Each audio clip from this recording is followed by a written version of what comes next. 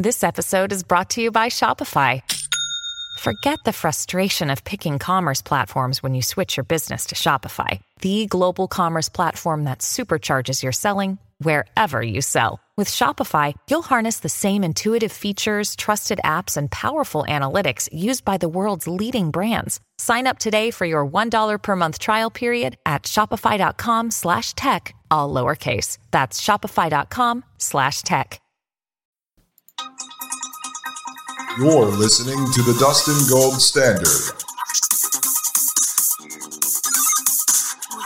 on Pain.tv.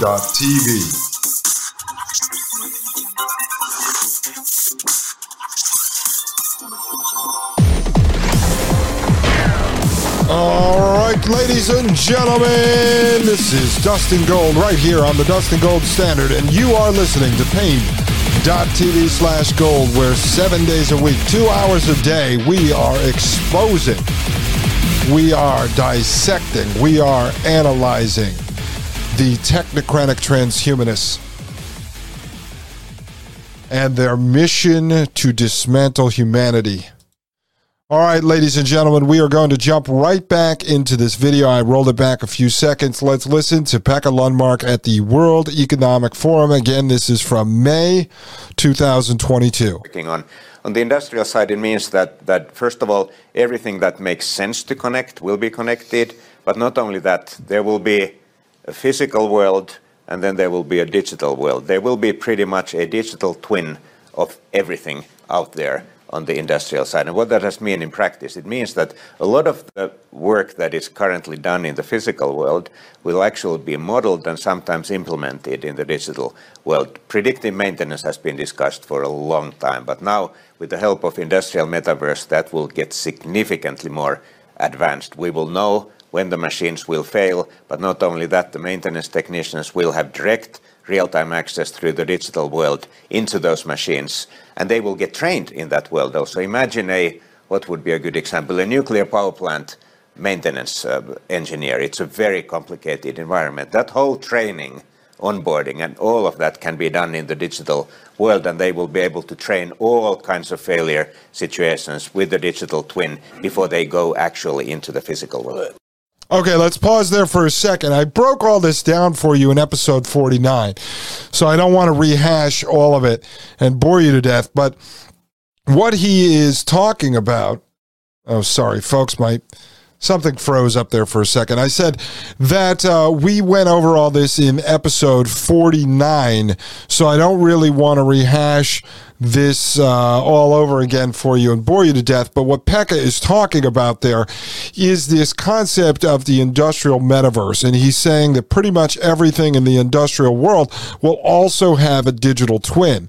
And therefore, you will be able to put on some sort of virtual reality headset and go inside of the metaverse to see a complete duplicate of the real world that we live in, and that they are going to do all of the training for certain tasks, working in factories, working in the nuclear power plant, as he says, inside of this metaverse. And he's going to get into how they can actually use the robots to go out there, basically like Elon Musk's Optimus, to go out and fix things in the factory, and the human can control it inside of the metaverse. And folks, that's totally bogus. That is the bridge. That is the bridge. So first, they have to sell people on this idea that this is a good thing. This is about safety. This is about protecting you, looking out for you. And if they can sell us on that idea as they're building us, you see where this is going. Okay, why would they even need a human inside of a metaverse to be trained in the metaverse to then go out and work in the real world? And if they're going to then replace the human in the real world with a robot, why would they even need a human inside the metaverse to control the robot out in the real world? It'll just end up being autonomous robots. It's so obvious to see. So the human is going to be used to train its replacement. And let's put this into context. You remember in the Lars Butler series on Artificial Intelligence Foundation, I showed you all of my personal emails with Robert Mallory at the Artificial Intelligence Foundation when they were trying to hire one of my voice actors to help train their Barack Obama simulation, their Barack Obama digital twin, mind twin. Okay, but eventually that actor would no longer be needed to control the deepfake video of Barack Obama because, and think of it like a digital puppet of Barack Obama, because eventually the goal was to have an artificial intelligence brain behind the deepfake puppet that actually controls it. And so my actor might have gotten paid decent money to help train the system, but then he was training his replacement, which was going to be the artificial intelligence. You remember over the years, we've heard all these horror stories. Donald Trump, for instance, he brought out in 2015-16 during the presidential campaign a group of Disney animators, I believe it was. And they talked about how degrading it was to have to train all of these Indian H-1B visa guys to do their jobs that then they were going to be laid off. They were going to be replaced by the people they were training. Well, that's what we are doing. They are having you train the artificial intelligence, which will then power the actual physical robot. So my message here, all right, obviously I talked about the cashiers, I talked about the waiters, I talked about the actors. Each time we hit on one of these industries where the human is going to be replaced by technology, by artificial intelligence, by a robot, is to just say, no, I'm not going to do this. I refuse. You could start to put together mini unions within your workforce. You're going to need to do that. The human union, it needs to be called. The human union. And put aside your petty political differences because they are working to replace us. And so when these companies like Nokia here, and Pekka Lundmark, right in his bio saying he supports the fourth industrial revolution, need to start saying, I'm not training a robot to do this. I'm not training artificial intelligence to do this. Get together with your other employees. Your regular traditional union is not going to represent you. They're on board with this stuff. All right. They show up at World Economic Forum also. Those guys, as long as they're getting a golden parachute from somebody, they really don't care what happens to you. You're going to have to start organizing in your workplace and telling these people, no, I'm not training a robot and I'm not training artificial intelligence. There's no way around this, folks. This is the battle that we face. The battle that we face is right here. And if you go start your own company, like I've worked for myself for 20 years, been involved with a lot of different industries, you can do that. But if you're going to refuse to get on board with the tech, the younger guy starting the same business as you, who's a competitor, is going to be the one chosen for those tasks because the middle management moving into the positions inside the big companies that hire the contractors are going to go with the guy who's using the tech. So the only way to beat this back is to start waking up other people to the fact that they are training their replacement. All right, let's continue. Your power plant fails, it's a disaster. You don't want to go in. Radiation is leaking, not a good situation. So you want to prevent that? So, yes, but let's say it happens. Is it conceivable that in the future you will have such a good digital twin that you'll be able to go into the metaverse, into a virtual reality world, turn a dial, pull a switch, feel around, and actually change it in the real plant? Absolutely. And this is not far off. I mean, the physical and the digital worlds, they will grow together, and the result is exactly what you just said. Okay, the physical and digital worlds will grow together. Do you see that? So as the physical world grows, they'll have the digital copy of everything. We've talked about this, I think, with Maria Albanese. I've talked about it on this show. She's brought some of the content that I shared with her over to the Thomas Paine podcast.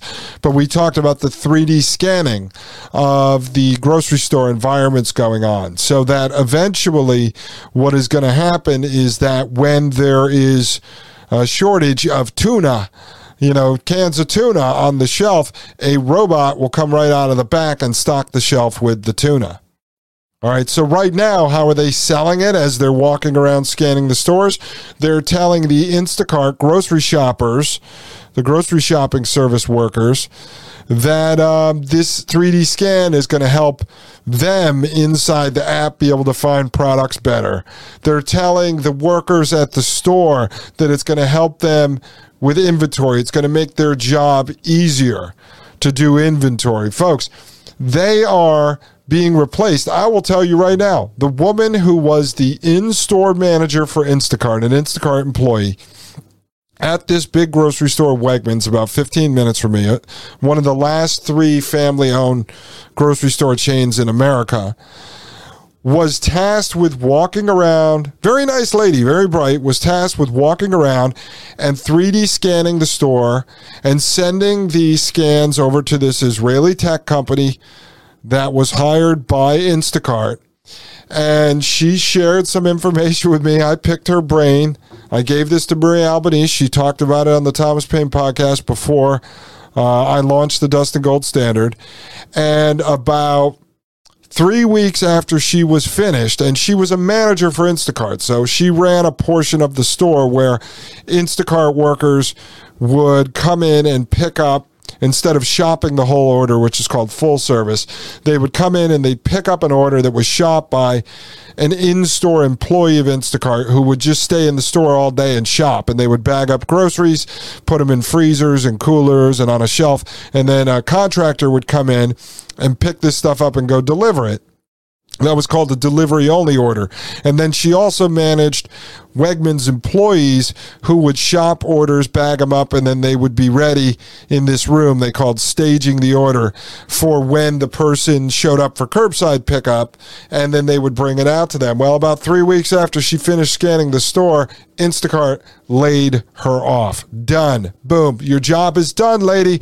Get out of here. You're being replaced. Thank you for helping us scan the store. We no longer need you.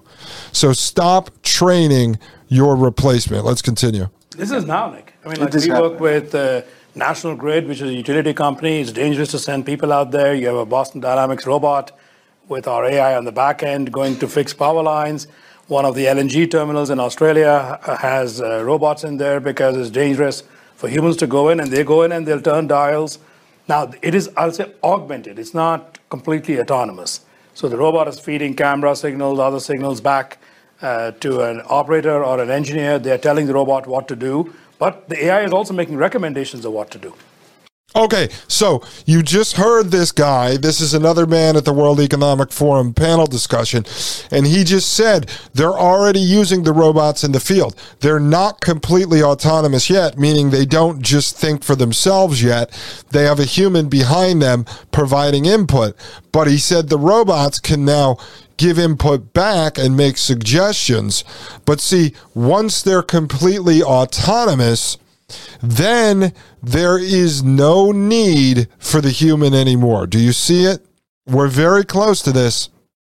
Very, very close, ladies and gentlemen. And once it reaches that point, once it reaches the point in which they fully replace a human with a robot, then the next question is, what happens to the human? And that's where you fall into what Yuval Noah Harari, the king philosopher of the World Economic Forum in the Fourth Industrial Revolution, has said publicly, that humans are going to have to constantly retrain themselves because they will keep being replaced by technology, to the point when technology grows exponentially and humans no longer will be needed, to which you reach the point that Ray Kurzweil, sort of the modern philosopher of this technocratic transhumanism, to the point in which he calls singularity, of which Peter Thiel is behind and is sponsored going back to 2006, which is when the artificial intelligence surpasses the intelligence of humanity, in which you reach what they call singularity, where humans will have no choice but to merge with artificial intelligence and the machine. All right, ladies and gentlemen, let that sink in. I'll be right back. This is Dustin Gold with the Dustin Gold Standard, right here on Paine.tv/gold. You're listening to the Dustin Gold Standard on Paine.tv. Join the discussion at pain.tv/gold.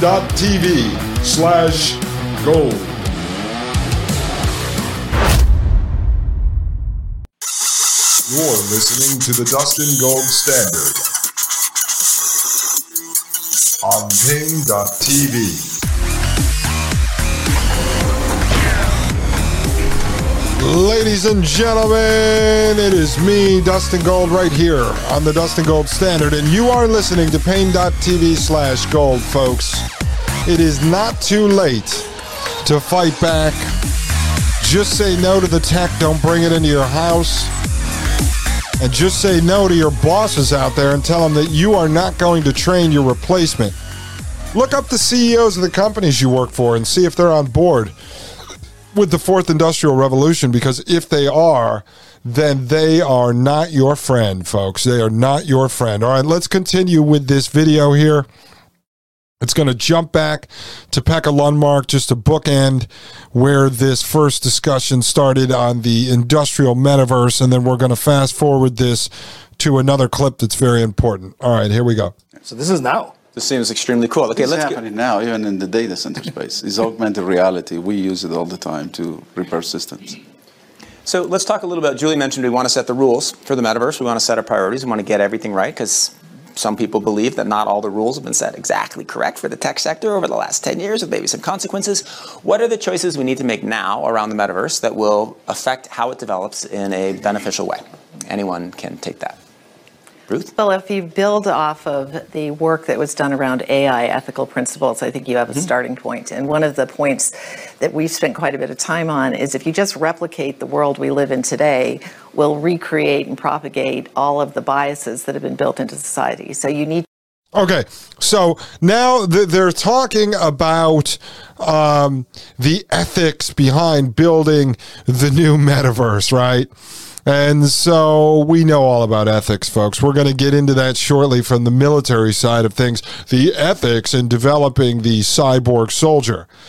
And so they're going to get into a short discussion here on the ethics, as she said right there. If they just make a duplicate, if the digital world is just a complete twin of the physical world, then all of the biases will come into this. So we've heard the technocrats, the transhumanists, talk about this before, right? So let's just take them at face value. Let's pretend that they really want to build this new digital world to make it a better place, a utopia for all, right? So she's talking about now engineering the biases out of the physical world as they turn it into the digital world. So now the technocrats and the transhumanists, the people working to engineer humanity out of existence, are now going to form the ethical basis for the inner workings and governance of the metaverse. Let's give her a few more seconds, and I'm going to move over to this other part, which I find to be fascinating. To include humanists, social scientists, you need to bring different perspectives and marry that with computer scientists so that you can actually start to ask yourself, what are the issues that we need to protect? That's one of the core starting points. Mm-hmm. Great. Okay, so again, they're getting into the discussion of the ethics behind the metaverse. Now, a question for you. I mean, seriously, folks, do you want these people, the very people who have declared war on humanity, the people talking about developing these autonomous robots that will take the place of the human worker, do you want them running the governing council of the metaverse that they want to drive us into? I don't want to even go into the metaverse. I sure as hell don't want to go into the metaverse if that's where I'm going to be forced, if the very engineers, scientists, CEOs, and technocratic transhumanists that are working to engineer the real world away are going to be on the governing councils. But that ties you right back into Elon Musk, one of the biggest fork-tongued devils who tells you AI is dangerous, but yet he is the one building it, and that everything will be okay, according to Joe Rogan, as long as Elon Musk sits on the governing council that governs the technology that's going to destroy us, because Musk will destroy us less than the others. Even though he's the guy building it, he should be able to govern it. I mean, do you see? It's just this repeat narrative going on. It's just going on and on and on. It's this cycle. And what's happening, and we're going to show you this through the military side of things shortly, is that there is a normalization campaign that's going on, as I mentioned earlier. But it's even more complex, because going back to the 2019 Cyber Soldier document and the 2020 podcast on military.com, Left of Boom, featuring these mad scientists, they actually talk about how they are going to have to normalize this idea with the civilian population, that it can't just be the government that is building it. They have to get this out into, the private sector, as you're seeing right here on the World Economic Forum discussion. And you're starting to see coming from some of these pundits and some of these influencers out there, as I mentioned to you, and through entertainment. So they want the military, the state wants to have the public accept it, if not accept it, at least just hear about it and ignore it. Because then if we don't fight back against it, if we accept it, if we just go, okay, whatever, it's here, 2 + 2 = 5, I don't care, then we did not actually fight back against them, and their karma is intact. Their conscience is clear. All right, that's how they look at this, folks. All right, let me move forward to this other clip here. We'll play it right now. Then it can't break it. Pekka, are you hardening your industrial systems for future quantum attacks? Okay, so now this is a discussion on sort of quantum computing, and once they reach this certain point, then all the cybersecurity they already developed over the last decade will be rendered useless. And I am going to review this entire World Economic Forum conference shortly, probably in another 5-6 episodes. I have a lot more to get through before I come back to this, but it's a very important discussion, and we do have to break the whole thing down for you. But let's continue right here, and this is going back to Pekka Lundmark, the CEO of Nokia. Well, I mean, as I said, security is now inbuilt in everything, and going back to the quantum question, this will be highly relevant for the communications networks as well. Right now, we are all building 5G networks, as we know. But by the time quantum computing is maturing for commercial applications, we are going to be talking about 6G. And 6G will hit the commercial market around 2030.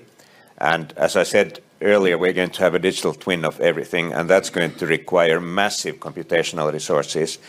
Okay, so he is talking about how we are currently building 5G. Again, this is from May of 2022. All right, so not long ago. And he's talking about how they're launching 5G now, but by 2030, and 2030 is a big year in all this, folks. Agenda 2030, all these 2030 sustainable goals. We've covered some of that here with Maria Albanese.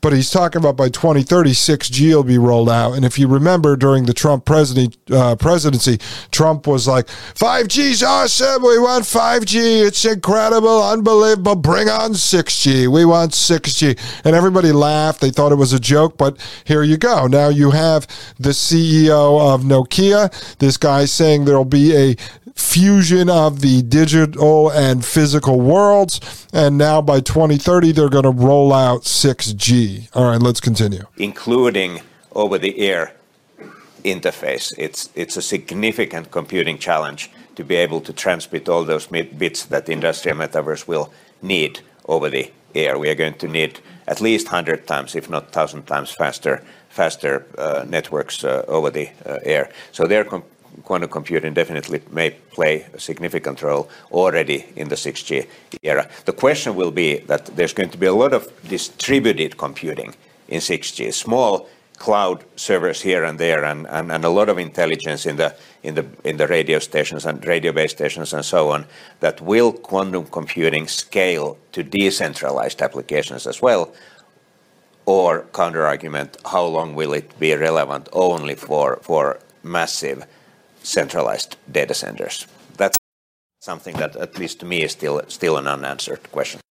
Okay, so what he's talking about there is these centralized data centers and then these decentralized data, and all this information is going to be flying through the air and going to have to be able to be transferred around. And folks, this is probably, as we dig deeper into this, and it's coming, trust me, where Starlink, Elon Musk company out of the SpaceX program, with the satellites being launched around the globe and all of this satellite internet going on, as they begin to sort of normalize that and desensitize people to that by having Elon Musk play the part of Tony Stark and give out his Starlink receivers to the poor people in Ukraine, or he gave them to Ron DeSantis. I know, everyone's new hero, Ron DeSantis.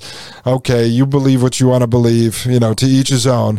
But Ron DeSantis accepts all these Starlink receivers from Elon Musk. Then Musk is helping with the latest hurricane that just happened because Tony Stark has to come to the rescue. Of course, Florida has survived many hurricanes without the help of Elon Musk. So that's what Pekka is talking about here, where he's getting into the idea of how this data is going to be passed around. Now, he's talking about data going through the air and encryption and everything else. Well, if we tie this into the concept of sort of the Neuralink style AI brain chip and the information that's going to be passed back and forth via our brains, brain-to-brain communication, as our buddies over in the military have been talking about on the podcast we're about to jump back into on the next segment. There's going to be a lot of data floating around in the air, folks. We're basically going to be doing, Apple airdrops back and forth between our heads if these guys have it correct, whether it's through a brain chip or whether it's through a transcranial electronic stimulation helmet or the N-Cube program that we saw DARPA is working on through the Brain Initiative. Oh, there's going to be data passed around everywhere. Let me finish up right here before the break with another comment from Pekka Lundmark. Now, this made it onto social media. A lot of people have passed this around, but this is the World Economic Forum conference that it came from. So let me just show that to you. I want to ask when you all think we're going to move from this form factor to something that's on your face, glasses, and when computing's all on the edge. All right, 50 seconds. Who wants to answer quickly?